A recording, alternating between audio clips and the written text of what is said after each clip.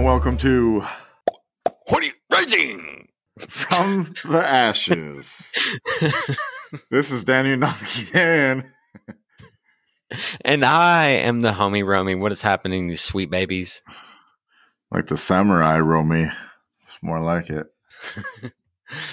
Man, it's been the last 2 nights here in the Northern California has dropped to the 30s at night, which is crazy.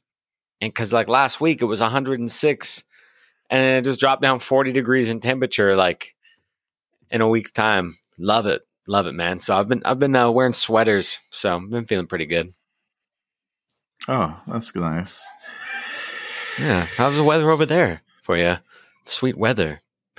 It's been nice. It's been like 70s. Gross. Fuck the weather. It's all controlled. True that. That's what I am saying. Hello, everyone, and welcome to part 2 of Charlie Robinson, Papa Charlie, the Cthulhu Detangler. In part 2, we talk about the dream state, simulation. Did Germany really lose the war? Is 2030 the end game? Nazi UFOs at Area 51? Suppression of information? Ancient banking connections? Cryptocurrency? Feudalism versus security state? The invisible enemy? The 2 Bidens? And the election recount. So that's the shit in part 2. Damn. Yeah, man. Did you guys enjoy the first one? We know you did. We got a lot of listens, and we are stoked. Absolutely. Yeah. Thank you so much. So we hope you enjoy part 2. And as always, we're looking to do new things with the show all the time. Keep it fresh, keep it going, keep it moving, you know, like Afro Man would say. And so pretty soon we're going to get those donations in effect. We're going to get something. We don't know. Patreon. I think I found a different one that we can do also. I don't know what the fuck, but it's coming. So save your money up so you can donate to the podcast. Save all your pocket change to the side in a jar we'll send you a sticker. You can put our sticker on the jar. Send us boxes of your pocket change. Man. Let's do it. Yeah. Mostly I don't want to do like a paid second hour like some other podcasts do, which is cool. That's fine. But I feel like I want people to listen to everything that we're doing all the time. And by doing a paid second hour, you don't get to hear some of it. And I feel like people would get left out if they're not, part of the membership.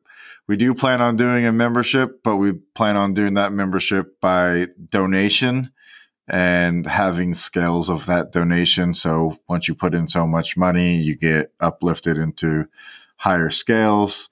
You get more offerings from the fire gods, and life keeps going, and you learn more and more. And that's why we break down some of these episodes into 2 parts, just so we can keep our episodes about an hour and a half. And then when we have somebody that comes on that wants to do 2 hours with us, because as you've seen, some people only do 1, then we can put that out for you later as a second episode, part 2. That way you get the full effect, And what else were we going to do, Romy? We're going to do some pew, pew, pew, pew. RFTA.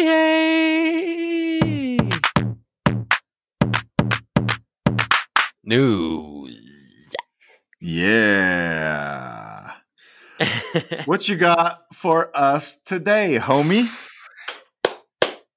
I am so glad you asked, brother. Check it out. So we were talking about oral health with Jasmine, and then we talked about it also about toothpaste And we're going to go into a little bit more of a plant medicine mixed with oral health and a little bit of a Mesoamerican cultural history with the, Ah, yeah. So with the history of gum. gum Gum. Yeah, with a gum. G. With a What did G. the original gum comes from? Chicle, Yeah. my friends. Chicle is the sap of the sapodilla tree, of the sapote tree. And they used it as a plaster or a mold to cover things and keep them safe. And they would use it to fill cavities in the mouth. Chicle is it's a white colored resin, and so they cut it in this like crisscross way, and they have very specific design that they do. It makes it look really cool if you look up pictures of it. Did they make chicles? So Chiclets? chiclets, I'd see. So I was like, where do I go with this? Do I go to the history to gum as we know it now in modern times, or do I just talk about this tree? So I have it basically. I wanted to get further into the digging of the exploitation of chicle because there was a time that when it was not Wrigley. Wrigley came later. Wrigley was a traveling salesman that came into the gum game, right? When gum was used to be used with chicle and it used to be used with tree sap and organic natural things, which was still really cheap and easy. And he started marketing, Wrigley's gum and all that. But I know for a fact, I feel it that the white man came down and started to exploit The pink man. Yeah, the pink bubble man came down and said, "What is this bubble gum?" Chicle has been used for a very very long time, and actually not just people of the Americas too, because in Greek, where the word mastication comes from, or to chew, they would chew what they call mastic, which is another type of tree resin, and cultures used all over the world. We've been using tree sap, rendering it down, and the common qualities, even with rubber, because rubber comes from a tree, right? They have a latex and these polymer chemicals in it. Polymer chemicals are a bonding agent, and so all over the world you find like cultures use tree sap for awesome things. But specifically, I like the Mayan and the Mesoamerican culture because I just love the Americas. I think their art is really cool. They're super psychedelic and they have so much esoteric, hidden history there that we're still constantly digging up. So there's a lot of art. You can find ancient Mayan art, like botanical art with the sapodilla tree and the crosses that they would cut into it. So that even high up at the level like of chiefs and everything, they were definitely chewing gum. They gave it to the warriors too, because they would chew it and it would actually help them salivate so they wouldn't have to drink as much water or find as much water while out on the road. And through that extra salivation, they wouldn't have to, bring a bunch of water with them. If they brought the chewing gum, then they wouldn't need to stop for water. Also food, it helps suppress their appetite as well. You can survive longer doing that too. So they thought it freshened their breath. And chicle is the original gum. The unfortunate part about it, friend, is that at some point along the way, like I said, the exploitation of this really beautiful, long-lasting cultural tradition of chewing this tree sap is now, what do you think we use in gum now? What do you think is in the modern gum that you find at the store? Because it's not chicle. Sugar. Sugar's in there, but what do you think the base is? If we were using a latexy substance before. It's like gum number 7 or something like that. So you have calcium carbonate, magnesium silicate, you have elastomers, which are long polymer molecules. It's basically different types of synthetic elastomers and polyvinyl acetate. which is like they're all just it's a bunch of crazy shit that's basically boils down to it being plastic.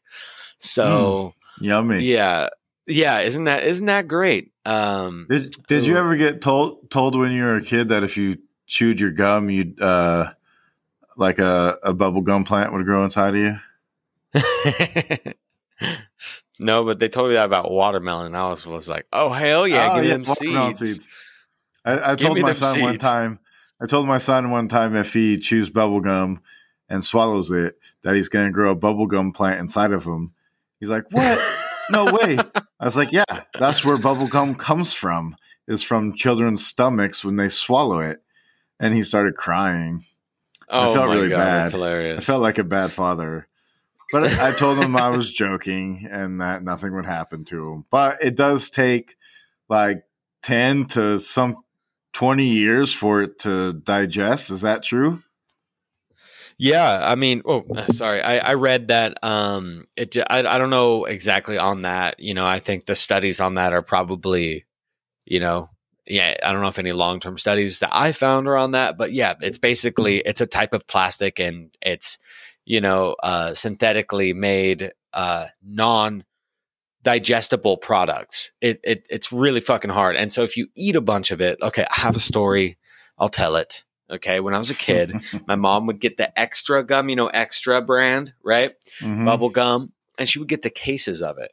And so I always rebelled. So, I swallowed the gum. I swallowed it. I swallowed probably a pack and a half. I just ate it, kept swallowing, ate it.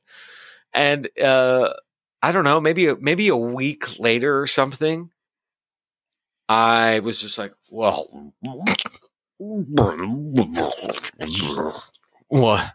is that? It was a gumball. I tried. Yeah, it was a gumball. And I tried to go take a poop and I couldn't. And granted, dude, I'm like 8 years old at this time, right? I'm 8 years old. A pack and a half of gum in my intestines and I couldn't poop.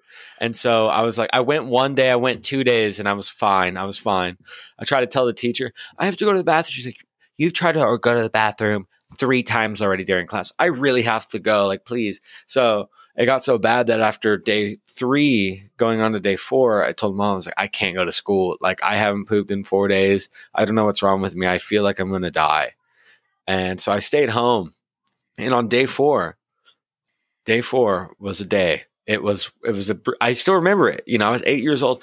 I was on the toilet and I was praying. I was, you do that when you're a kid, right? I was praying. I was like, please, God, just please let me poop. I really just want, please, anything. It hurts, please. And I'm just sitting there and I'm pushing, I'm pressing. And it's just, and it just, and it came out and it was a huge gumball. So that's what happens is it will slowly you're blowing bubbles out your butt. Dude, it was a tragic time. It was an absolutely tragic time. But yeah, so I didn't eat gum for a while after that. I was pretty traumatized. Yeah. So basically what we're getting at is that it's absolutely terrible and it doesn't break down, not only environmentally, it was a problem in Singapore. They actually banned gum in Singapore in the mid 90s. It wasn't until recently that they, lessened it a little bit. There was so much gum everywhere that Singapore was just like, can't stop it. Stop with the gum. It doesn't break down. Yeah. And for another thing, I was going to say, I would have thought the Mayans probably would have chewed tobacco or something. Tobacco definitely is an American thing too. I'll do tobacco. It's a wild plant. I think tobacco, if I'm not mistaken, is native to Asia though. But I'm not sure on that. But yeah, definitely.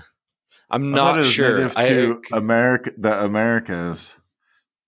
I'm pretty sure it is actually. Yeah, I'm pretty sure it is. But real quick on the chicle, I just want to let you guys say no before I'm done completely on it. You can find it, and if you do like chewing gum, stop chewing the fucking gum and get Glee Gum. I think is a brand that uses chicle. and there's like a couple other, but like I really enjoy chewing gum, so like it's good, and yeah, just be careful out there with your mouth, y'all. It's straight connected to your heart. Oral health is heart health. And it's close to your brain, and you kiss people with it and you talk to people with it. So why not be the healthiest in your mouth out of almost everywhere in your body? All right, there you go. Gum, gum, gum, gum. Gum. Gum, gum, gum. All right. I am going to talk a little bit about banking because we bring it up with Charlie and we didn't really get into it too much. It was kind of more of a passing thing. And I really wanted to see if you knew anything about ancient banking. So I'm going to read a little bit from the Wikipedia, the Word of God. The Word of God. Oh, wow. That is... So, red letter. No, I'm just joking. The history of banking began with the first prototype banks, which were the merchants of the world, who gave grain loans to farmers and traders who carried goods between cities. This was around 2000 BC in Assyria, India, and Sumeria. Later, in ancient Greece and during the Roman empires, lenders based in temples gave loans while accepting deposits and performing the change of money. Archaeology from this period in ancient China and India also shows evidence of money lending. So, and this is also something that Jesus got in trouble for, is they were lending the money in the temples, and he tipped over the bankers' fucking trays, and then they didn't like that very much. Many histories position the crucial historical development of a banking system to medieval and Renaissance Italy, and particularly the affluent cities of Florence, Venice, and Genoa. The Bardi and Peruzzi families dominated banking in the 14th century Florence, establishing branches in many other parts of Europe. The most famous Italian bank was the Medici Bank, established by Giovanni Medici in 1397. The oldest bank still in existence is Banca Monte dei Paschi di Siena, headquartered in Siena, Italy, which has been operating continuously since 1472 until the Does end. Does it have a picture? Sorry, does it have a picture of that bank? I bet it's epic, dude. I will check that out. I don't. I might be able to click on one of these things in there and check it. Let me go back. Until the end of 2019, the oldest bank still in operation was Banco di Napoli, headquartered in Naples, Italy, which had been operating since 1463. Development of banking spread from northern Italy throughout the Holy Roman Empire and in the 15th and 16th century to northern Europe. This was followed by a number of important innovations that took place in Amsterdam during the Dutch Republic in the 17th century and in London since the 18th century. During the 20th century, developments in telecommunications and computing caused major changes to bank operations and let banks dramatically increase in size and geographic spread. The financial crisis of 2007 and 2008 caused many bank failures, including some of the world's largest banks, and provoked much debate about bank regulation. I'm going to read a little bit more. More stable economic relations were brought about with a change in socio-economic conditions from a reliance on hunting and gathering of foods to agricultural practice. During periods beginning sometime after 12,000 BC at approximately 10,000 years ago in the Fertile Crescent in northern China, about 9,500 years ago, about 5,500 years ago in Mexico, and approximately 4,500 years ago in the eastern parts of the United States. So banking's been around for a very long time, and it wasn't just with money. They would lend out grains and other goods to farmers and then expect repayment. So that was the early type of banking in the cultural trade, like in the Silk Road, that expanded throughout Europe and Asia. And even, I mean, if you want to get into it, we can get into like America and Africa and the trade systems of Atlantis. Oh, What's up, dog? no, it was good, man. I mean, I was going to say something a little bit ago. I think I remember there being biblical people talking about banking in the Bible, right? Like there was some form of that's what Jesus banking reference. Jesus in the Bible. flipped over the change trays in the temples because people were banking in the temples, and it was considered unholy to be doing that type of thing in temples, because temples were for worship, not for exchanging money. So there was banking in the times of Jesus, in the stories of Jesus, which is interesting because, you know, now you could probably tie the two together, banking and religion, and, you know, like kind of hoarding the dollar and things like that. Interesting. Let me get a little even deeper. The history of banking is intertwined with the history of money. Ancient types of money, known as grain money and food cattle money, were used from a time of around at least 9,000 BC as two of the earliest things that could be used for the purpose of barter. Anatolian obsidian, as a raw material for Stone Age tools, was being distributed from as early as about 12,500 BCE. The occurrence of an organized trade was current during the 9th millennium. Within Sardinia, which was the location of one of the four main sites for sourcing the material deposits of obsidian within the Mediterranean, trade using obsidian was replaced during the 3rd millennia by trade of copper and silver. So they were buying bubble gum with ancient monies. They're buying that chicle 9,000 years ago. They're trading like stone tools with each other. They're bartering like, here's some stone tools. Here, hold on to my stone tools. I got to go buy some chicles, and then I'll come back for it in 2 days. I promise. You know? Promise. Ancient pawn shops. That's conceptually how I always thought it started was, I mean, I think we all know that started with trade, right? And then goes into someone really smart, whoever the genius behind making the money, whatever type of royal families. I mean, it was probably, I would like to, let's get into that, dude. Let's get into that. Let's get into the original families that said, we're going to stop, you know, that started to make the agriculture money or the cattle money, like you were saying, trying to find the families that were ruling in those areas at that time or whatever. Yeah, that's they had it fucking figured out. They set us all up. Those motherfuckers set us up this far down the line to where we're all fucked. Now we're all running off of money. Like we're all just like, can we please go back to trade? And they basically altered the future of everything we know almost to a T now. That's wild, man. That is fucking wild. You got any more? Yeah, I do. You want some more? All right, let's do some more. Keep going, man. Let's keep going. Some more earliest forms of banking. Let's go. Asia, Mesopotamia, and Persia.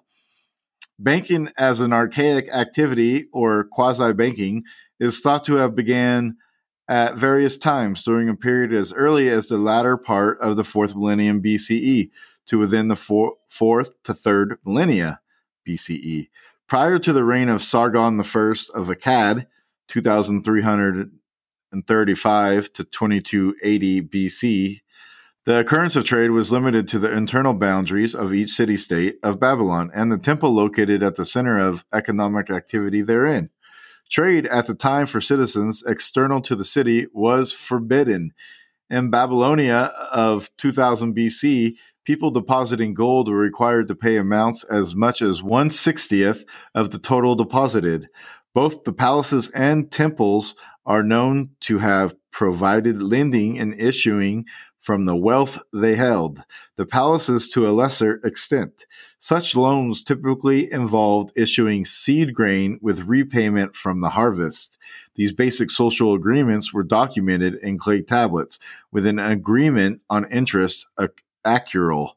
The habit of depositing and storing of wealth in temples continued at least until 209 BC, as evidenced by Antioch having ransacked or pillaged the temple of Ain in Ecbatana, Media, of gold and silver. Cuneiform records of the house of Egebi of Babylonia described the family's financial activities dated as having occurred sometime after 1000 BC and ending sometime during the reign of Darius I.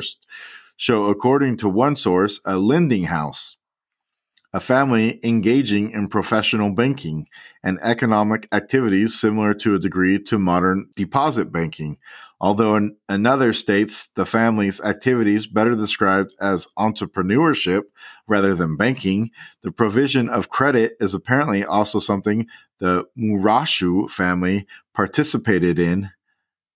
I can go more. Go more, dude. Come on, brah.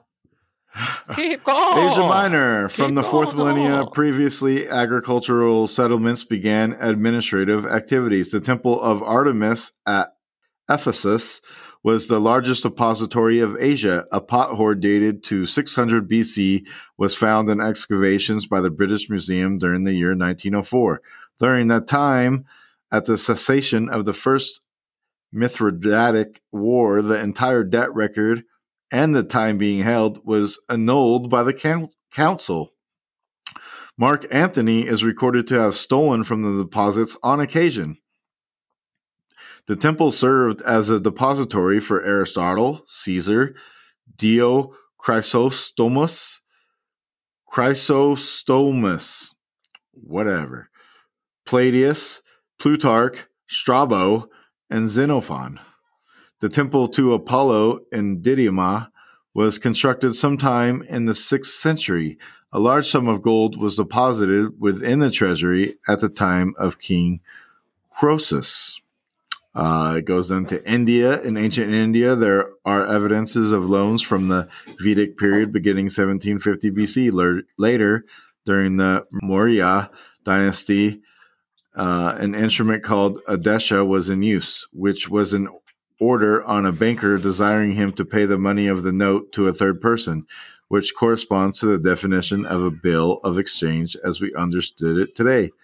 During the Buddhist period, there was considerable use of these instruments. Merchants in large towns gave letters of credit to one another. In China, starting in the Qin dynasty, Chinese currency developed with the introduction of standardized coins that allowed easier trade across China and led to the development of letters of credit. These letters were issued by merchants who acted in ways that today we would understand as banks. Ancient Egypt. Some scholars suggest that Egyptian grain banking system became so well developed that it was comparable to major modern banks, both in terms of its number of branches and employees and in terms of the total volume of transactions. During the rule of Greek Ptolemies, the granaries were transformed into a network of banks centered in Alexandria, where the main accounts from all of the Egyptian regional grain banks were recorded. This became the site of one of the earliest known government central banks, and may have reached its peak with the assistance of Greek bankers. According to Muir, M-U-I-R, there were two types of banks operating within Egypt, royal and private. Documents made to show the banking of taxes were known as pep-token records. It goes on to talk about Greece and some other stuff. Mostly, I just wanted to establish the fact that banking goes back a very long time, and it coincides with trade. So that means there was trading going on a long time ago, and they developed a system of banking in order to kind of receive goods before they could actually pay for goods, or they would, take give some of their grain away to get something else, and then come back and get their grain and give something else back in return, or give money, hold my money for me that I just pirated off somebody else. And, it seemed more of a pawn shoppy type of thing.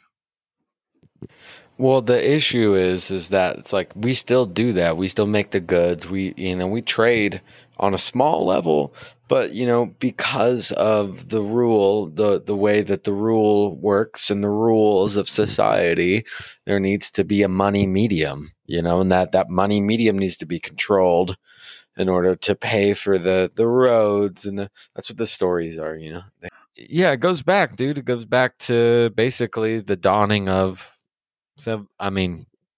what an actual civilization would be. Yeah. So yeah. I wonder if it was brought from the interdimensional beings that came from the future. We're like, you know what? Inevitably, you guys were going to create this, and you only created it because we time traveled back to you, which means it happened to us, which means it's always been happening, which means yes, we live in the multiverse. Fuck. You crazy, man. So that was banking. A little brief intro into banking. I would really like to cover that in like more of a full episode if we could find somebody, or if we have to do it ourselves, fucking do it ourselves. And actually just get into banking. There's somebody we could get. And the families and where it all started, like the whole history from ancient to now, and the effects that it's had on everything. And what is there a better way than banking? Do we really need it? Or is it something that's a necessity? Does it help? Does it provide insurance to you in case somebody wants to swipe your money? In this day and age, it kinda.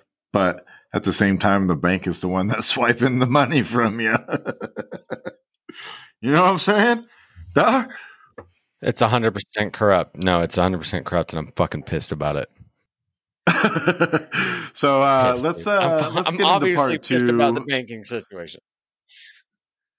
You wanna intro up the part 2 of Charlie Robinson like you do, like the Cthulhu detangler type shit, like the fucking lay that intro down again. Oh, you want me to? Okay. You want me to hit him with that sauce? Are you guys feeling al dente? Because I'm about to pull you out the pot. Fucking freestyle it. Because we got Charlie Robinson. You got that freestyle. Charlie Robinson, the boy, shit. And he's coming and he's on the level, and he be detangling all the devils, and he gets Bill Gates and he gets Lil Fauci. We don't give a fuck. We ain't about you. We're going to get into some deep shit with Charlie Robinson, and he's coming with it quick. It's the heat. It's the goodness. All up on your feet. When you're about to move with it, you get it. Never spit it like you do. I'm going to spit up on my shoe. Bubble gum from the ancient bacon dudes. Damn. Silver, gold, dollars. I'm going to do that. Damn. I'm going to make that tiger holler. All right. I got lost track. Charlie Robinson is coming with the track. That was fresh, dog. That was so fresh. Here we go. Yeah. The Cthulhu Detangler Part 2, Charlie Robinson.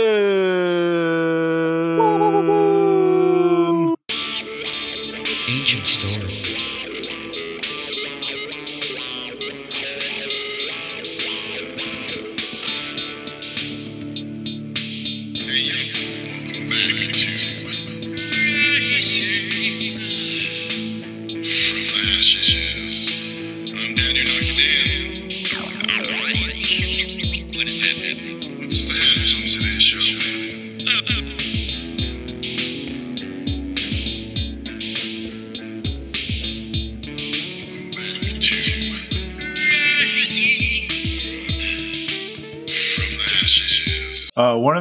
When you were talking about time and missing time, or 10 minutes being 1,000 years or whatnot, when we dream, I fell asleep on the chair the other night, and for only like 10 minutes, but I had a whole full dream in that 10 minutes. Yeah. And I thought I was, and then when I woke up, I was like, holy shit, that was a long dream.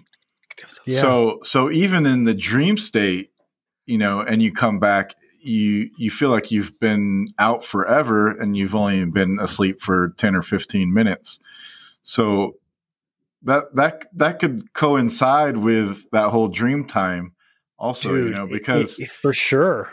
and when Yeah, people when people do the drugs and stuff, they experience the same stuff, same type of thing that happens to them while they're dreaming happens to them while they're on the drugs, and they see entities and what. I've never done DMT, so I don't know, but I think it's like shaking the proverbial blanket of the outside societal pressures, because it's easy for me to step outside the box and see that the way the control works is to absolutely control time and distort and contort time and put it into linear, right? So we're raised to think of boxes and linear time and looking at a clock. That's exactly how our society has been made. Exactly. Schooling and everything is set up like that. So it's not necessarily that humans can't fathom the construct of time in a nonlinear fashion.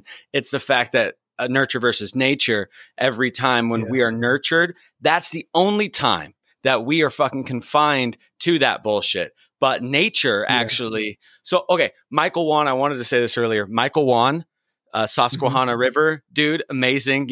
I was listening to him say his concept of what simulation is and was amazing. I want to kiss him spiritually right now. He's great. He's so good. That you have nature as a simulation, right? Earth's atmosphere as a whole, and that's the natural living simulation, right? That's nature's the cosmic simulation reality.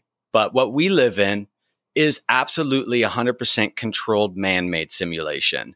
And when people say we live in a simulation, that's not wrong, because the fact that we live in a grid society of any way, shape, or form is simulated from the people and the powers that be to make it. And that shit that's what contorts the time and makes us so just, and the stress. All right. Yeah, man, I'm sorry for ranting, boys. Just fuck. No, but it's a really good point about the idea of simulation theory. Like, are we in a simulation? How would we know? I mean, we are to a certain extent in some kind of simulation. Our life we're simulating life now. Is it like a video game? Do we get to, is there some guy that's going to turn it off at some point because mom called him for dinner? Like, you gotta go, click, and then we're all gone. Is it something like that? Is it and how, like, really, how would we know if the simulation got, like, I mean, we've all seen the Elon Musk on Rogan talking about simulation theory and things like that. And I'm with you. I don't trust the guy yet. He's too connected, but it is an interesting thing to think about. And, cause if you can control time, if you can control the perception of time, then you can control humanity. Right. And so I wonder if, and I've done DMT a couple times at an Acapulco they have it all set up with shaman and everything. And you do these crazy ceremonies, and it is,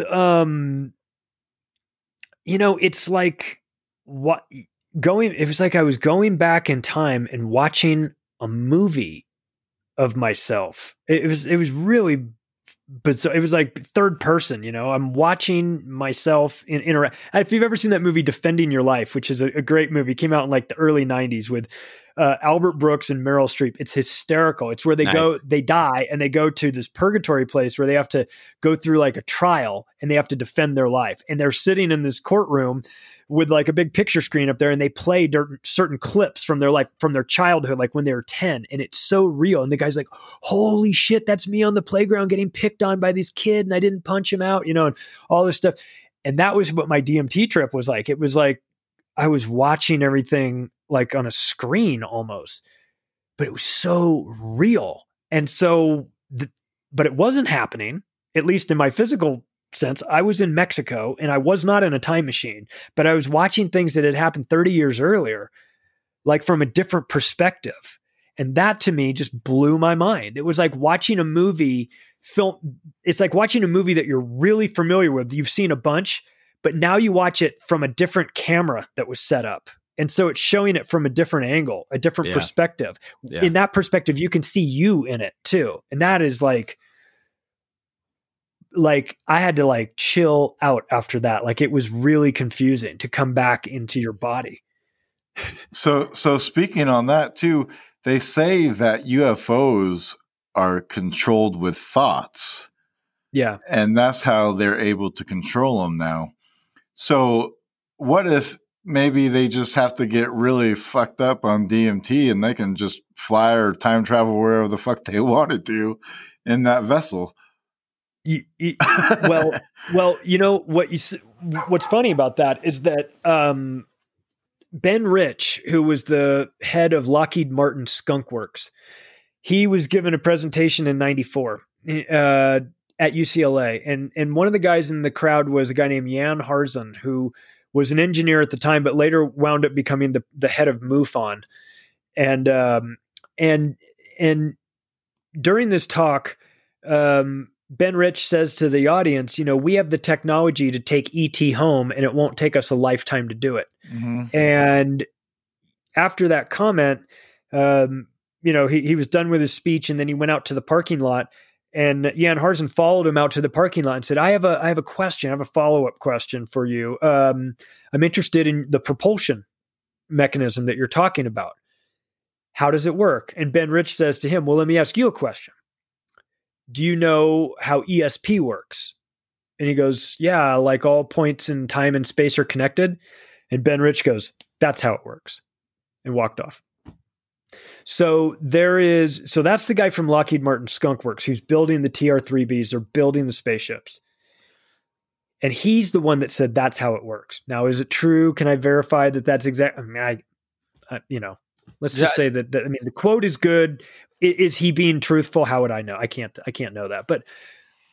But if he is being truthful, and that is how it works, then yeah, ESP, mind control, that is part of that's the missing element, right? Yeah. That's the instrument panel that pops up when you connect your mind to it, you know? So if they have that figured out, we're fucked. You know what I mean? Like if the government has that and they know how to do all that, like we're in a bad spot unless they decide that they want to use it for good and not evil. But I don't hold my breath on that. So the idea of these, you know, ships or whatever being mind controlled is not a joke either. I mean, they might very well be, that might be the way that they are controlled through telepathy. I mean, it sounds crazy, but it's not any crazier than us having reverse engineered UFO technology. I mean, that's crazy enough. So it ties into the MK Ultra too, because when the psychological experiments they were doing, I think that's, you know, the timeline. So, okay, you know, a pool of threads that I've been trying to pull together in my just terribly scattered brain, and talking with people like you can hopefully help me try to get it all together. But, and I know Sam Tripoli kind of says, I vibe with what he says a lot, that Germany lost the war, but the Nazis did not. Right. Right. So is that timeline, that time period, obviously America is manipulated by England, right? And the British banking kind of runs mostly all of that. But was there must have been a time during that war conglomerate fueled stress area that the net that was being thrown and casted was a big major plan for the world leaders at that time, from England, America, Germany, Japan, China, all of that, to be able to collude together to come up with some sort of major plan that is what we're seeing play out from the ending of the wars. They're like, all right, we're going to end the wars. And when that happens, the plan fucking starts. You guys ready? And they have just how they have Agenda 2030 written in 2010 about lockstep and everything. Those future simulations, like we were talking about earlier, which you get into depth on your show. Thank you very much. I've sent all those episodes to many fucking people. Thank you. Of course. So that I think that it's not impossible if there's this many, all of the people that are rich in all of the world, all over, slowly implementing the predictive programming in their countries as well as America, and to basically come to the focal point that I see I think we all see happening very fucking soon. And the future simulation programs like Agenda 2030, do you think that timeline is going to be like the pinnacle of when this shit show actually fucking goes down? Well, maybe. I'll start with the first question. So World War I started and created the League of Nations. Yes. That was part of the design. World War II started and that created the United Nations, which was what they wanted the League of Nations to be all along, but they got the United Nations out of it. And after World War II, you have, obviously, Europe was destroyed. Russia was destroyed. Asia was destroyed. And North Africa was pulverized as well. I mean, the only place that wasn't really hit very hard were North and South America, and in Australia too. But America got into the war with like a year left. They were just on mop-up duty. And they only got into the war under some pretty extraordinary conditions. They told the British, well, we'll come help you, but you got to give us all your blueprints for all your technology. So we didn't come in like as in this altruistic fashion, like, oh, we're going to come in and end the war and get rid of the Nazis and everything. We were brought in. I mean, we wanted something to get in, and we got in and we cleaned it up, and we were there when it all ended, and we took all those people. Not all of them. I mean, the Soviets got some of them, but we took a lot of those scientists, those Nazi scientists, through Operation Paperclip. And so when Sam says, Germany lost the war, but the Nazis didn't, that's obviously, that's what he's talking about. A lot of these guys were relocated. Hell, the head of NATO was a SS guy. You know what I mean? So the Third Reich has turned into the Fourth Industrial Revolution. Absolutely. And these people running the World Economic Forum are, by all indications, the Fourth Reich. They're this new thing. So they're the ones driving this narrative. They're the ones trying to push the COVID stuff. They're the ones pushing Build Back Better and the agenda, in conjunction with the United Nations. They're separate. World Economic Forum and the United Nations are separate. But if you think of it like a Venn diagram, there's a lot of overlap between their members. So they're separate, but they work together. So this is part of a massive agenda. And Agenda 2030 is it's not the ending, but it's definitely a benchmark for them, and where they want to have things sort of automated and locked down into smart cities and cashless societies and UBI and all the stuff that the World Economic Forum is pushing. That's part of Agenda 2030, micro apartments, you'll be eating bugs, you'll own nothing and like it, all that shit. That is, first of all, that mentality, straight up Nazism, insane. Absolutely. We're going to take over the world type of stuff. Yes. So the philosophies match up. That we're better than the rest of the world philosophy matches up. That we're going to run the world and we'll tell you how to do, there's so many parallels that it's easy to make the case that World Economic Forum is more of a continuation of this Nazi mentality. And then the literal taking of not just the mentality, but the taking of the actual Nazi people and taking them over and having them come to the United States and start NASA. MK. I mean, so forgive me if I'm not super enthusiastic and cheerleading for NASA. I don't trust them. They were literally started by Nazis and Satanists and Scientologists. Nazi and Satanist Association, NASA. Nazi and Association. Just saying. So the worst people in the world creating NASA, right? Okay, so we've got that literally run by Nazis. Okay, that's established. We have them coming in and being heavily involved in the pharmaceutical industry as well. That's Great. not good. Love that. And of course, they flourished in America in the 50s. They had great jobs. They gave these guys great jobs in the 50s and 60s. They were set up for life. I mean, so America doesn't have any problem taking some reprehensible people and repurposing them, for their own agenda. So, that is something that I think people need to be aware of, that this where we're going with this fourth industrial revolution. We need to be very careful because these people have a plan for us, and it ain't good. So Okay. speaking about Nazis and UFOs and all that crap and NASA, I have one more question on this, and we can get on to something else. Nice. And the war ended in 1945, right? Right. World War II. 1947 is when the Roswell crash happened. 1952, there was UFOs flying over the White House.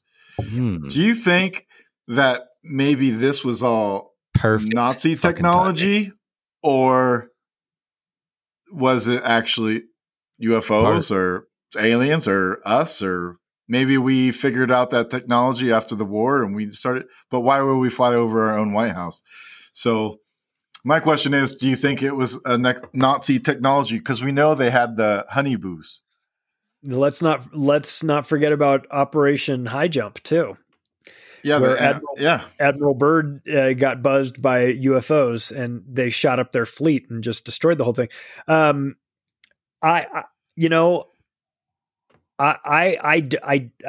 know. I don't know. I wonder though. Like so I have a it's a long story. I won't tell the whole thing, but I have a guy that I knew who was a photographer who got invited to Area 51 to photograph an event there. Now, we both, when he told me he was getting ready to go, we both went, why do they need you? Like, can't anybody photograph this? He goes, that's what I was thinking too. He goes, but it pays well and I'm going to go. And he was an older guy. He was like in his 60s. He goes, look, I'm curious to know what's there. And they invited me to go. They're going to pay me well. And so we'll see. I was like, all right, well, have fun. And then he came back. And a couple weeks after that, and I had to connect with him, and I called him up, and I was like, "Hey, man, I got to come by and swing by his photo studio and pick up some stuff." And he's like, "Yeah, come on by this afternoon." I go, "Oh, hey, by the way, how'd that Area 51 thing go?" And he goes, "I can't talk about it." And he hung up on me. I was like, "All right." So I went down and I met up with him, and his wife was at their photo studio, and she's like, he's all freaked out. I was like, what is his deal? And she's like, he's all fucked up. Since he came back from Area 51, he's all fucked up. And I was like, well, I'm curious. So I go in there and I was like, dude, tell me what is, he goes, we can't talk here. He was convinced the place was bugged. He was totally paranoid. So we go outside, outside of his warehouse place, and we go around by the dumpsters. And he tells me the story of how he went there and they had this thing that they rolled out onto the tarmac, and it was being remote controlled by a guy on like scissor lift, like with these controls. Like if you were changing a light bulb way at the top of like inside a warehouse or something, you'd have the scissor lift. The guy's controlling it from this, and it's this thing that he said was like the size of a Volkswagen Bug. And this guy, when they turned it on, these gyroscopes around it started like spinning in different directions and everything. It started getting faster and faster. And they had like a little hand, like a hook that was holding it on, and they like detached that. And this thing was spinning. It was just floating. It was floating up. He said it wasn't making any noise, and he was taking pictures of it, the whole time. This was 95 too. And when he would get done with the pictures, he'd have to hand the camera to the guard that was with him at all times. And that guard would open it up, take the film out, put a new roll of film, because it was pre-digital stuff, load up the film, and then hand him the camera. So he goes, at no time did I ever have access to any of the film, but I was taking pictures of the thing. He goes, this thing goes up and it just starts, you could tell it's spinning faster and faster, but it's making no noise. He said, and he goes, it just disappeared. And then the guy goes, and then the guy taps him and goes, look way over there. And they look way over there, and he goes, boop, and it appears. And he says to me, I'll never forget it. He goes, that was the point at which I thought they weren't going to let me walk out of there alive. And I was like, holy shit, what did you see? What did you see? He goes, I don't know. They just called it the acorn. And that didn't ring a bell to me. Wait. Pun intended. Until about 15 years after that. I'm watching probably Ancient Aliens, something on UFO technology. And they talk about the Nazi bell, the Der Glocken. And the nickname they had for that was the acorn. And I think that's what he saw. I think he saw a test run of the acorn. He was freaked out. legitimately like having a hard time communicating with me. He was like, I can't believe I saw what I saw. I can't believe it. And it was just a weird. It was so like, what is that? Is that alien technology, or is that just advanced Nazi technology? I don't know. Man. I mean, it could be both. Yeah, or is it both? Ancient Tartarian, ether energy, I think. Right. So here's another thing, because what we're trying to do, we have an overall arc with the show, right? But we'll fucking do whatever. But we love we love ancient history, and we're trying to figure out the creation stories and stuff. And I believe that ancient cultures, the reason it's getting wiped out of history is because they had access to specific ether energy, or that type of, working with electromagnetics and consciousness. And it seems to tie in with all of the things that we're trying to tap into now, which how the ancient human civilizations used to live and frequent constantly. Yeah. And maybe, and is that a government decision to suppress that information? Is that a Vatican decision to suppress it? Is it like, I don't buy this, but is it possible that the technology is so dangerous that it destroyed these civilizations before, and that it needs to be hidden away so that we don't do it to ourselves? I don't buy that, but is that a possibility? Something along the lines of that. Yeah. I feel like, if it was,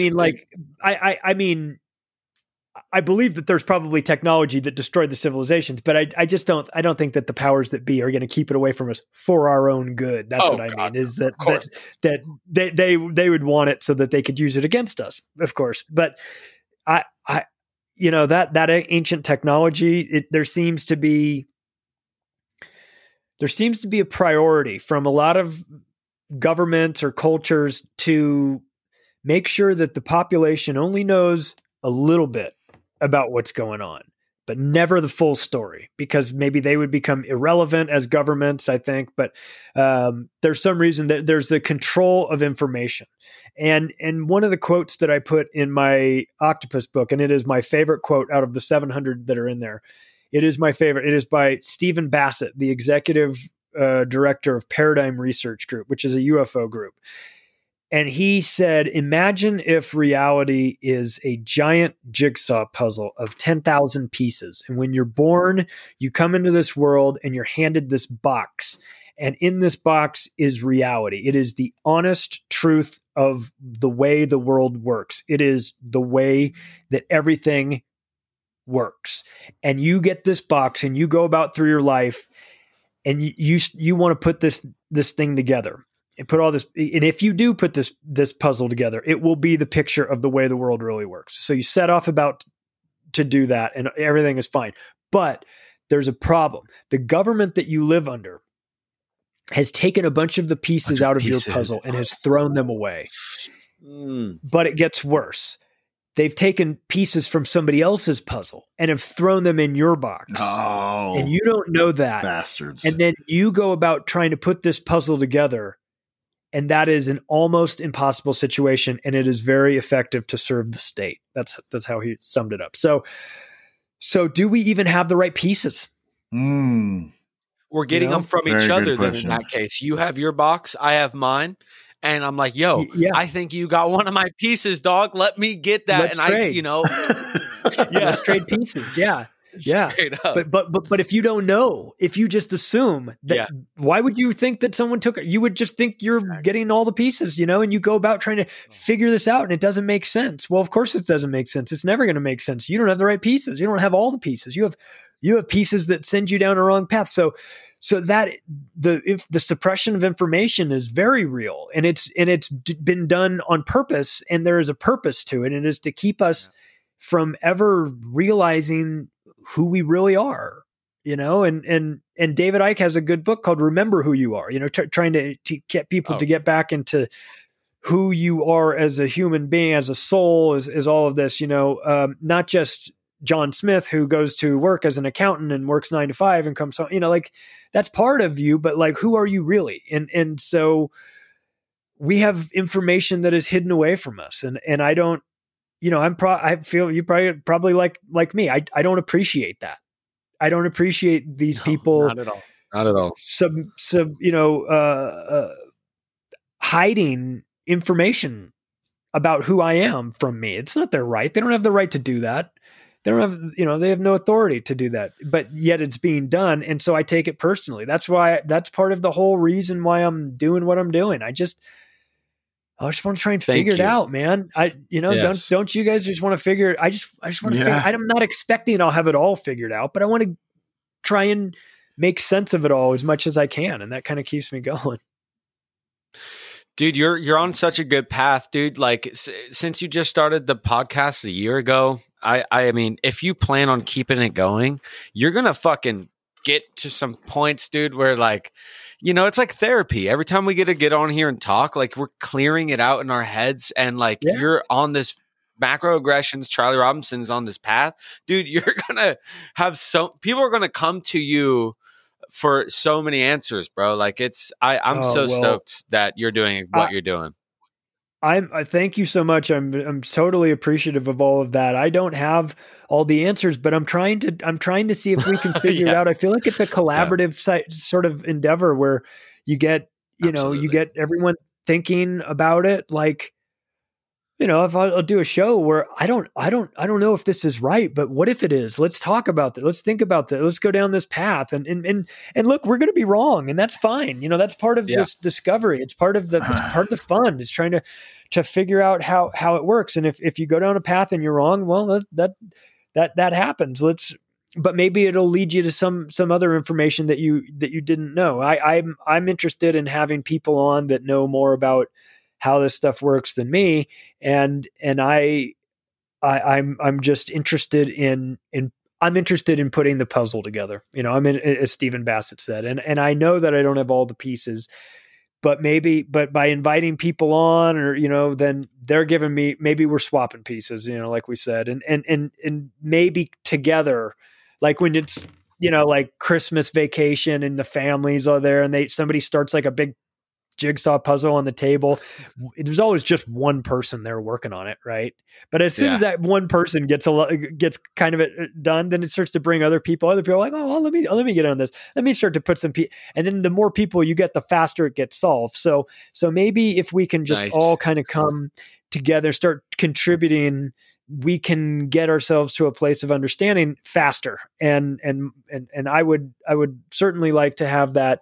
I don't know. I don't have a timetable on any of this. I'm not trying to say we're going to figure it all out, but it would be nice if we could do it during our lifetimes, right? To at least set up maybe the people that come after us, where we've done some of the grunt work. We've figured out some of this stuff so that they don't have to rehash it. They can move on to more advanced things and get into like, what's really going on in the universe and what's really going on in multiple dimensions and stuff like that. Like we sorted out that central banking sucks. You don't have to worry about that in the future. We know that. We've established that. Well, let that happen. Build off of something else. Get into the sciencey stuff, So the reason why I started this podcast in the first place, or wanted to get a podcast started, was because Billy Carson was on there and he asked the question, who are these serpent people? Basically, who are these controllers, right? Who are the serpents? Right. But in ancient civilizations and ancient history, you have this serpent motif that kind of dominates the whole thing.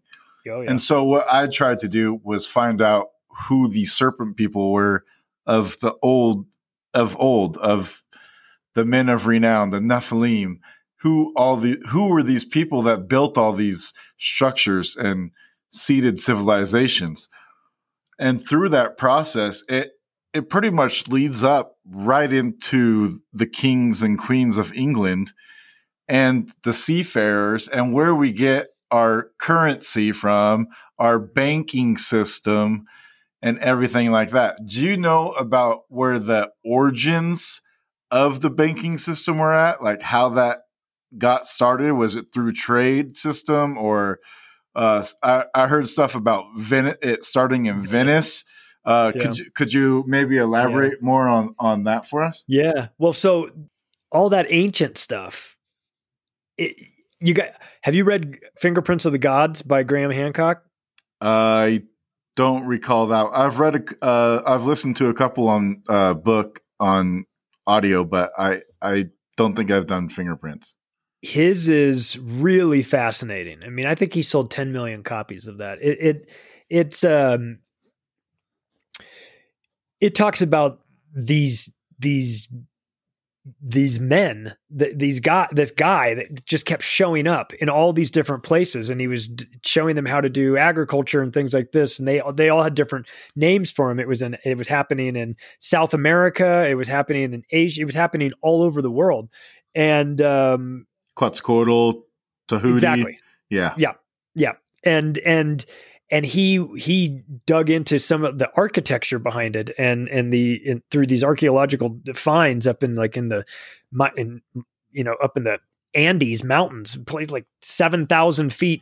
And it was like a port city there. And he's like, what the fuck is going on here? So there's a lot of ancient mysteries, there was a lot of shared knowledge back in the days, and his speculation that he speculated on it has been since proven that he's correct, was that the Earth was hit by two different comets, two fragments of the same comet, I should say. One was, God, I'm going to get the dates wrong, 12,800 years ago, and the other one was 11,600 years ago, I think. So it was like a 1,200 year gap in between them, where one was hit and then the other one was hit, and that explains a lot of the flood and things like that. A lot of the biblical references come from these things. So there's a lot that we don't know about our history. I'm fascinated by that stuff as well. Once you get into the banking, the origins of the banking, it's like, I think Venice is sort of universally known as where the banking came from. But as far as like the banking families and how that all worked out, feudalism, somewhere along the way, it got corrupted. Banking is dirty. It's a dirty business when you factor in, interest and things like that. And then of course the Bible talks about how Jesus, I don't know the Bible very well, but Jesus chased the money changers out and everything, so there's a negative component to banking because which is one of the reasons why I describe it as the most dangerous tentacle, because it has this ability to infect everybody. If everybody uses the currency, then it has this weird effect on it. And so the banking industry has always been a target for people that want to control the public, be that kings or the Rothschilds or whoever. If you control the money, you control the world. And these people know that. And so it's one of those topics that it's hidden. It's hidden because it's boring. It's banking. Nobody gets excited about banking. It's easy to be like dismissive of it because you're like, oh, who cares? But it's so important in the way that it affects our lives. It affected people back in the olden days too. So it's like an old trick. The idea of central banking is an old trick that just keeps getting repurposed over and over again. And it has the same outcome. It enslaves humanity. And there's better ways to deal with banking. And maybe maybe the Bitcoin guys are right that, having a form of secure capped number of currency units is the way to go, because when you give the magic printing press to governments or bankers, they print. If they can print, they print money until it's worthless, and they do it every single time. They hyperinflate the currency, and they just can't stop themselves from doing it. I don't blame them. If I had a magic printing press, I'd probably print money all day long too. But that is one of the ways that they control us, and it's really devious. So speaking about the currency or the crypto, what are your thoughts on cryptocurrency? Because when I read cryptocurrency, I see the Dead Sea. Interesting. I wrote a book with Jeff Berwick, who he runs the crypto vigilante. And so he's my crypto guy. And I get, I defer to him on all of that stuff. I'm fascinated by it. I have questions. I think, obviously not all of them are created equal. I like the privacy coins. I like the idea of Bitcoin's limited supply.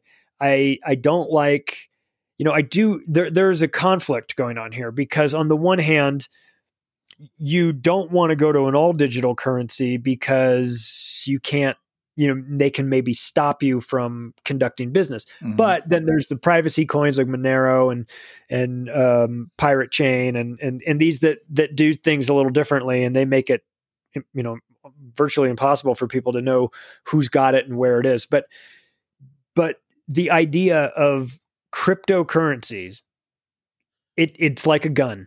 It just depends on whose hands it's in, right? If it's in charge, if the central banks, if the US dollar, if the CBDCs, the central bank digital currencies that they're talking about, that's a form of cryptocurrency. It's garbage. They could set all kinds of parameters in it. They can set it so that the goddamn thing expires in 30 days and just dissolves, disappears. Yeah. So it forces you to spend your money. You can't have savings. I think that is part of the World Economic Forum's plan when they say you'll own nothing. Well, you'll own nothing because your money will disappear at a certain time, a designated time. You earn your money, but you have to spend it. And you can only spend it at the company store who will accept this central bank digital currency, so you can take that crypto and use it to enslave humanity. Yes. Or you could take another version of a cryptocurrency, one that's decentralized like Bitcoin, that they can't stop, and use that to save humanity. So where are we? You could do both. But I know this. One thing I am absolutely certain of. If there is a way to compromise this technology, they're working on it. Oh, absolutely. For the government to take control and track it. And see, the problem that I have with it is that I don't know enough. I don't know the technical side of it. So when they say, everything is on the blockchain and the blockchain doesn't go away and there's a decentralized ledger and I understand all that, but I don't know if some guy who's super smart or some guy who's got one of these D-Wave computers can't just focus all their computing power on it and crack a code. And, I wouldn't know. How would I know? I'm just some dummy that doesn't understand the science behind it. So I'm at a disadvantage, and that's it. Whereas with cash, I've got it in my hands, but I also know that they can print as much as they want digitally. And so we've been in a crypto world for a long, long time. Credit cards, PayPal, the central banks create this currency. It's just typed into a computer and then emailed to the bank, and the bank has it in their account. So that's a form of serial numbers on the bills themselves. Right. So I'm open to an alternative to the fiat currency central banking system that we currently live under, because I'm positive that that's garbage.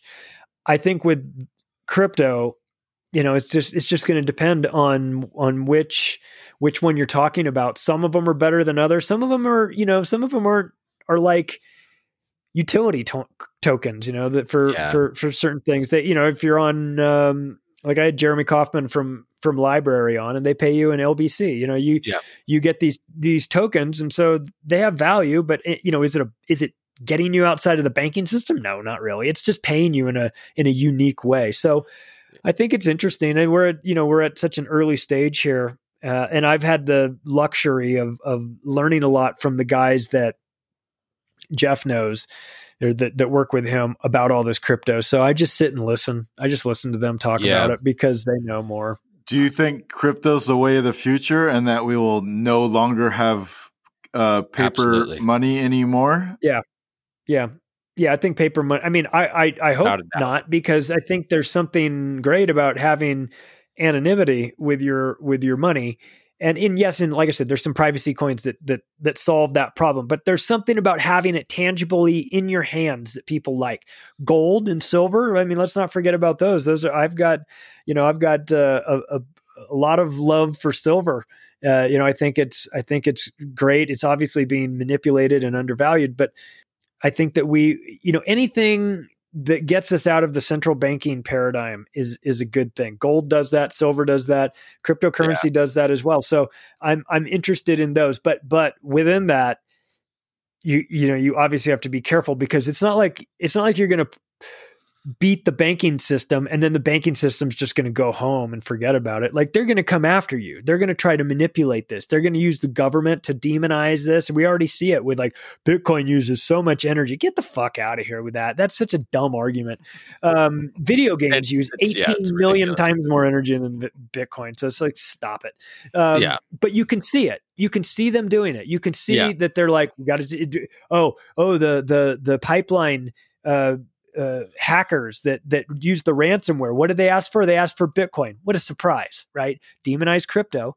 It's not like we've been sending suitcases full of cash to places for 50 years. You know what I mean? So it's like, cash is no better, but you can see the agenda. So they're starting to panic. The powers that be are starting to freak out about this a little bit. They're going, what do we do? Personally, I'm going to say, on just like, this is how I truly intuitively feel about crypto. And like, I think that it has and always has been a part of the new world order, or the plan that's going to be set into place, because this is why. It's been around. Bitcoin itself has been around for a while, right? Like, me and my friends used to live out on an island in the middle of the ocean, and we could only get certain drugs off of Silk Road. And so you had to use Bitcoin, right? And so that was sketchy enough on its own. And the fact that Silk Road has got shut down many, many times means that Bitcoin's been known about through the government's awareness for a long time. And so I think they knew that change is very important. And if they had already an agenda at play to shift the way that everything's going and turning anything and everything absolutely digital, and if it's digital, it means can be 100% controlled. So I think that it has been set up, and they're allowing it to happen right now in the chaotic world that is, because everything is chaotic. This crypto is chaotic, right? Crypto being the death, the death of money, to create the new system, the destruction of the system that is the destruction of the American fucking empire, right? Right. And so like, it's like, we're allowed, like, we can get fucking chunk of change right now getting into crypto, because it is absolutely the future. But I think what they're going to do is they're going to allow it to kind of run like really big and rampant for the next couple of years. And then it's going to be mainlined and streamlined to just a few. Yep. But, and then the cash is gone, because it's cash will be gone. It's been inflated. And I say in a couple of years, it's absolutely going to be gone. But the fact to think that it's ever been fucking free, I just, as the conspiracy dude that I am, I'm like, nah, it's always been a part of the fucking plan. Always. That's the way I look at it. The digital control part, having everything be digitized, will always freak me out a little bit. Yes. It will, because you just sort of, well, what happens if it goes away? Then how do I get it back? So, there, that has to freak people out for sure. But you've got a generation of younger people that are very comfortable in the digital world, and they're not as freaked out by it. So it's definitely going that way. And I'm not trying to be like, oh, I'm anti evolution of things. Actually, I think that, if it's done right, you could have, it could be amazing. But yeah, I'm always going to be suspicious. There's always going to be part of me suspicious that this is a gigantic setup, or that it was allowed to happen, or something like that, So, yeah. It's so fucked. So I listened to your podcast episode with James Corbett.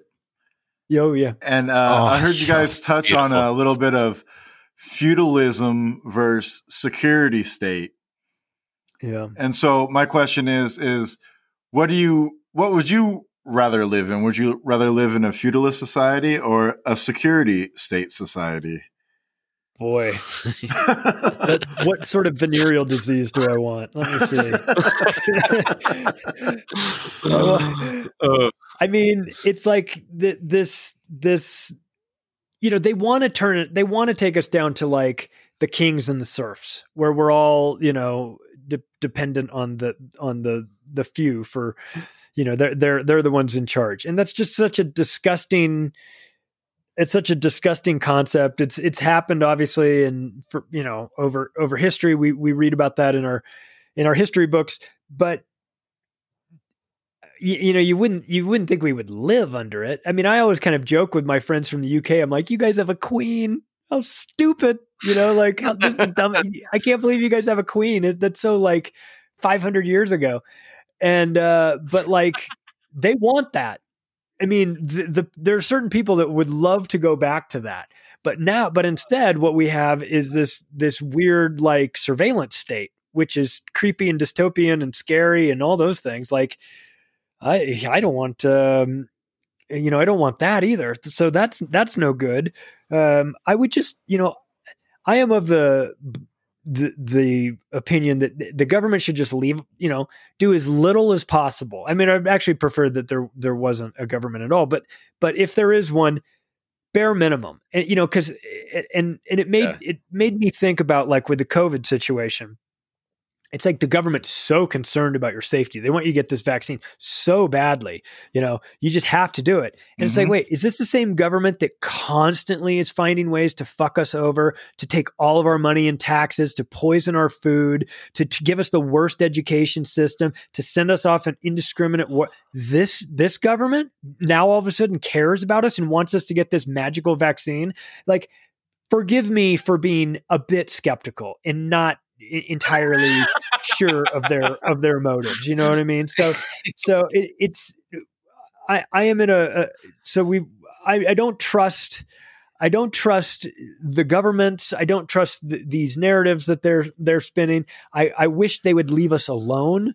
I wish they would not do things. My point of this was that I want the government to do as little as possible. My health is none of their responsibility. It's not their business. Absolutely it's not their responsibility. Not, yes. If I drop dead from this, that's on me. I don't blame the government.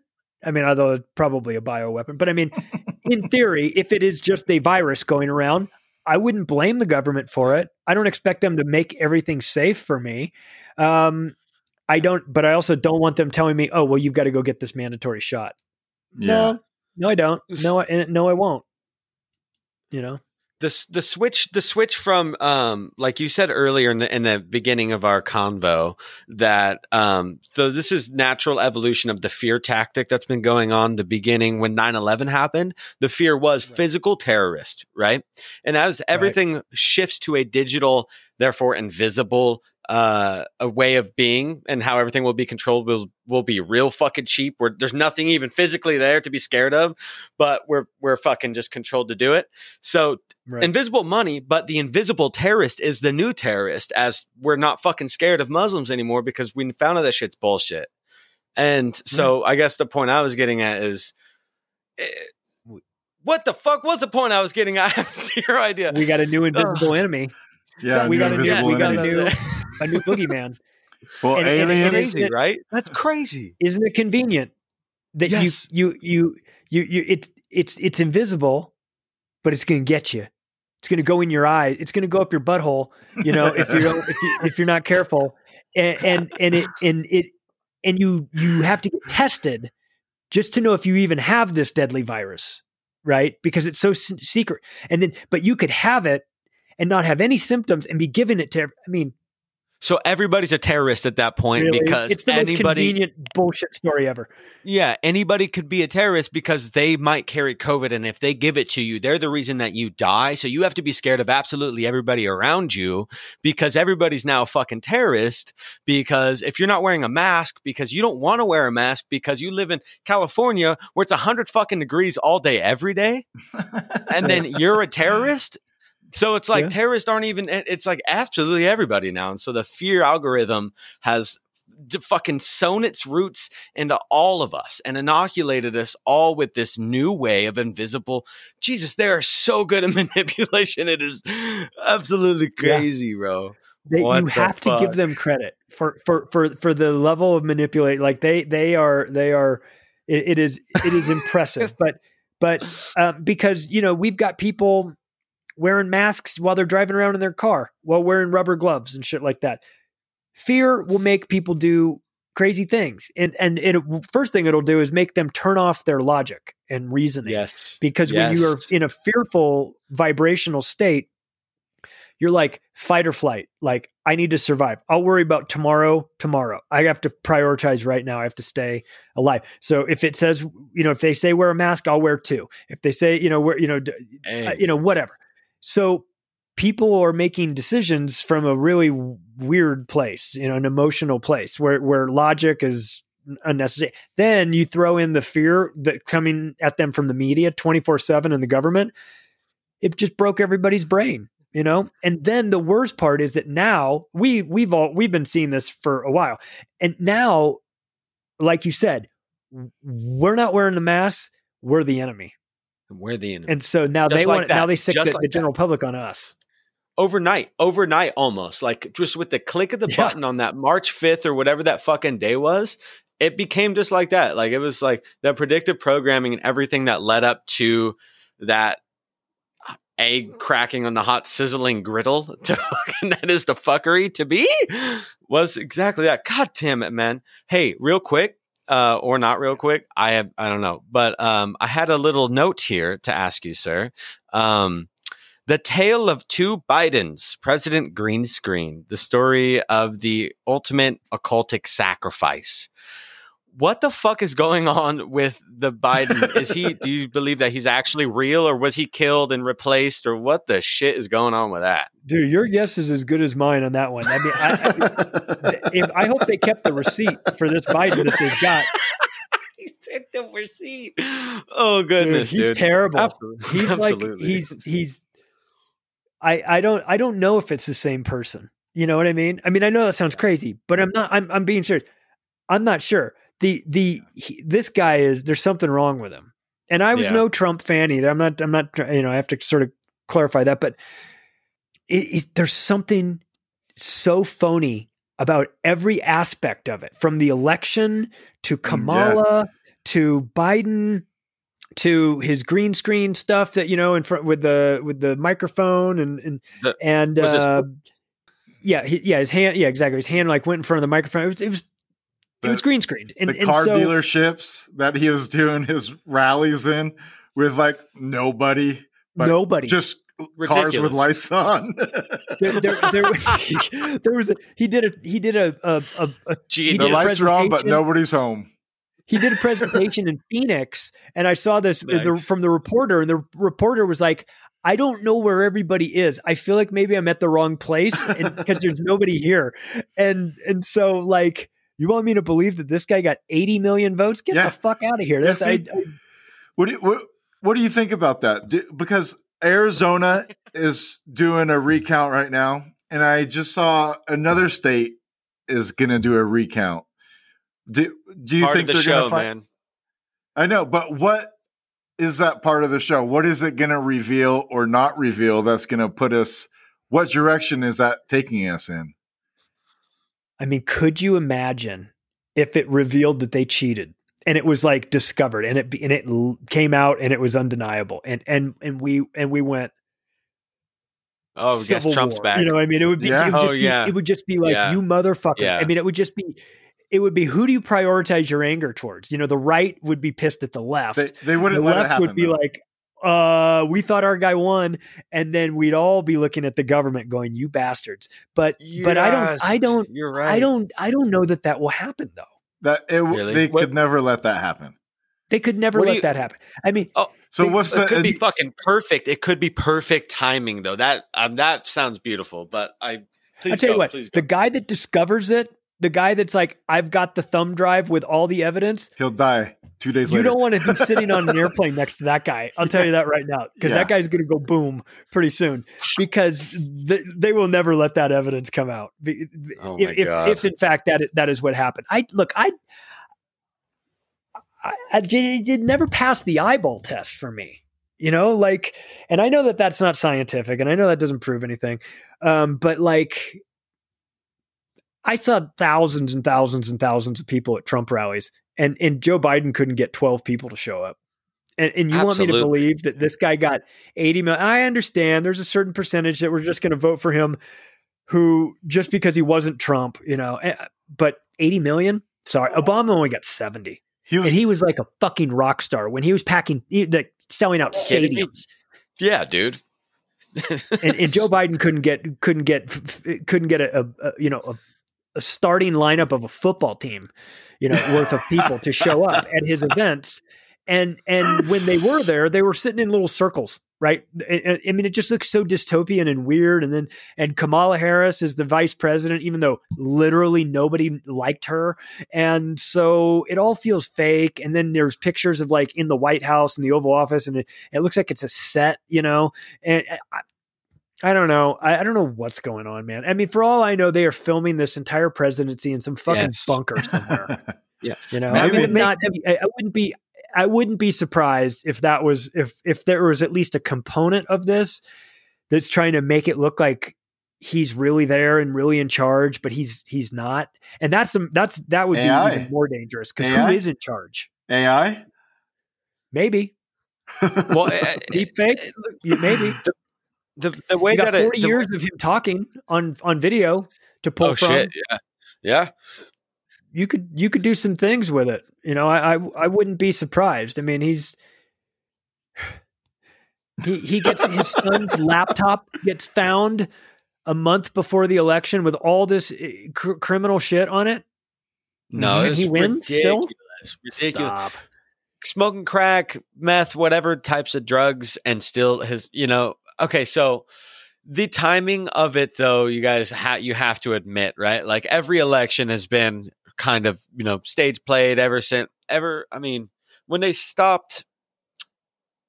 Okay, now, sorry, I'm gonna go right here.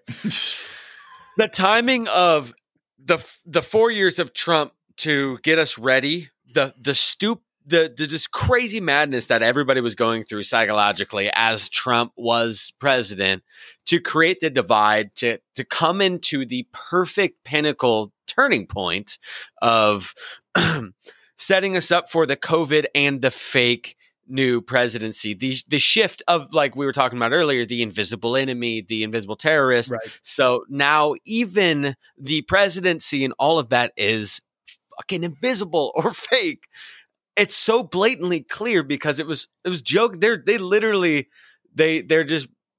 separating the sheep from the sow right now. And like, it's so crazy to see people that are even clinging on to this at all. I can't respect people anymore, man. It's getting really hard, but I love humans and I love love. It's tough it's tough to talk to a lot of people, because it's like, you feel like you're working off of you feel like there's two versions of reality going. Maybe 2012, man. Maybe we broke off into like a parallel civilization or something. Shit. I don't even. Mandela effect, CERN. I shouldn't have brought that up. Like, everything's so weird and so fake and so lame and so everybody's fighting online. Or it could very well be the chaos portion of the program that comes in and just starts to, takes social media and turns everybody against each other. And like you said, we wind up with a fake virus that's, you've got the media manipulating that, and you've got empty hospitals and nurses making TikTok videos and shit like that. And all this stuff is like, it's like you want to just go like, are they fucking with us? Like, are they trying to break our brains? Because they're doing the sorts of things that would make you, it's like designed to make you insane. Yeah. And I don't think that is accidental. I think that these guys are running some sort of operation on us. And maybe that is, maybe the plan is to just thin us out, thin out the herd, get everybody vaccinated.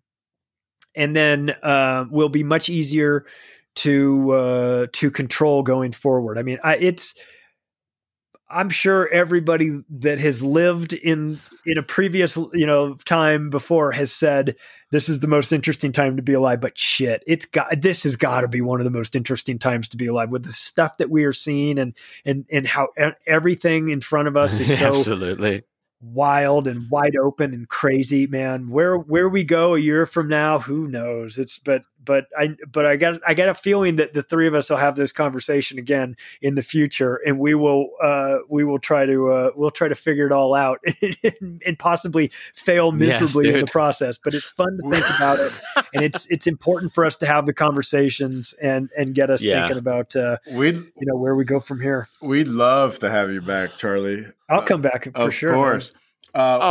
I wanted to tell the people that to go check out your podcast, Macroaggressions. Please. And we didn't get that much into the COVID shit today because I'm tired of hearing about COVID shit. But episode 117, episode 117, the Sparse Playbook with Michael Halpern. And episode 124, Sparse 2, Electric Boogaloo. If you don't think COVID is bullshit and a setup, I suggest you go listen to those two podcasts. It'll blow your fucking mind. Absolutely, my friends. Right before we started recording this, I got an email from Mike Halpern. He's over at InfoWars sending me new documents and stuff. So no shit, I dude. have the feeling I'm gonna have to read through them. I'm like, every time I get stuff from him, it's good stuff, man. So there may be another episode in the future that has stuff related to that. But yeah, I appreciate it. I appreciate you talking about macroaggressions. It's available in video format on Iconic and Rockfin and YouTube and Odyssey, and also an audio format wherever podcasts are. You can find it there. I do 2 episodes a week. One's an interview and one is a monologue. So if people are interested in adding another podcast to their rotation, I would certainly hope that they would at least give it a listen, maybe once or twice, and see what they think. Yeah, awesome. And also, by Charlie's book, The Octopus of Global Control. Sure. And at the website, theoctopusofglobalcontrol.com. You can find it there, or you can find it on Amazon. And Controlled Demolition of the American Empire is also on Audible. Unfortunately, Octopus isn't, but the Audible version is there, and that shit is just mind-bending, beautifully written book. And I've got thank you. I really appreciate that. I've got Patrick Smith, the voice of the audiobook, already recorded for a Macroaggressions episode. So that'll be coming out too. He's a hardcore anarchist guy that Jeff Berwick knows really well. And he did Larkin Rose's book. He did the audiobook for Larkin Rose, a couple of his. So he's done. So when it came time to do it, we're like, let's have Patrick do it. And he's like 6'8", he's like this big guy. So he's got this important voice, that sounds like really powerful. So yeah, the audiobook is available on Audible. And I think it's like 18 hours. It's a lot of talking. He was exhausted after it took him like 5 months, I think, to do the book. Damn. The audio, but yeah. Beautiful. Also, I want to tell people to check us out on Instagram at rising_ft_ashes_pod.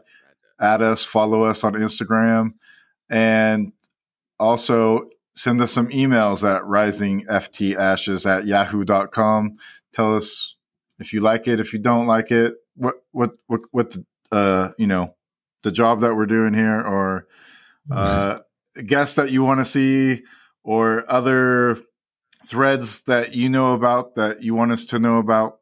Let us know. Delicious recipes. And we will have Charlie Robinson back again. Thanks, guys. I appreciate it. It was a lot of fun. Thank you very much. We appreciate it. Peace, brother. All right. Have a sweet Rocky Mountain night, my man. Peace. Right on. Take care, guys. All right. Bye. Bye-bye.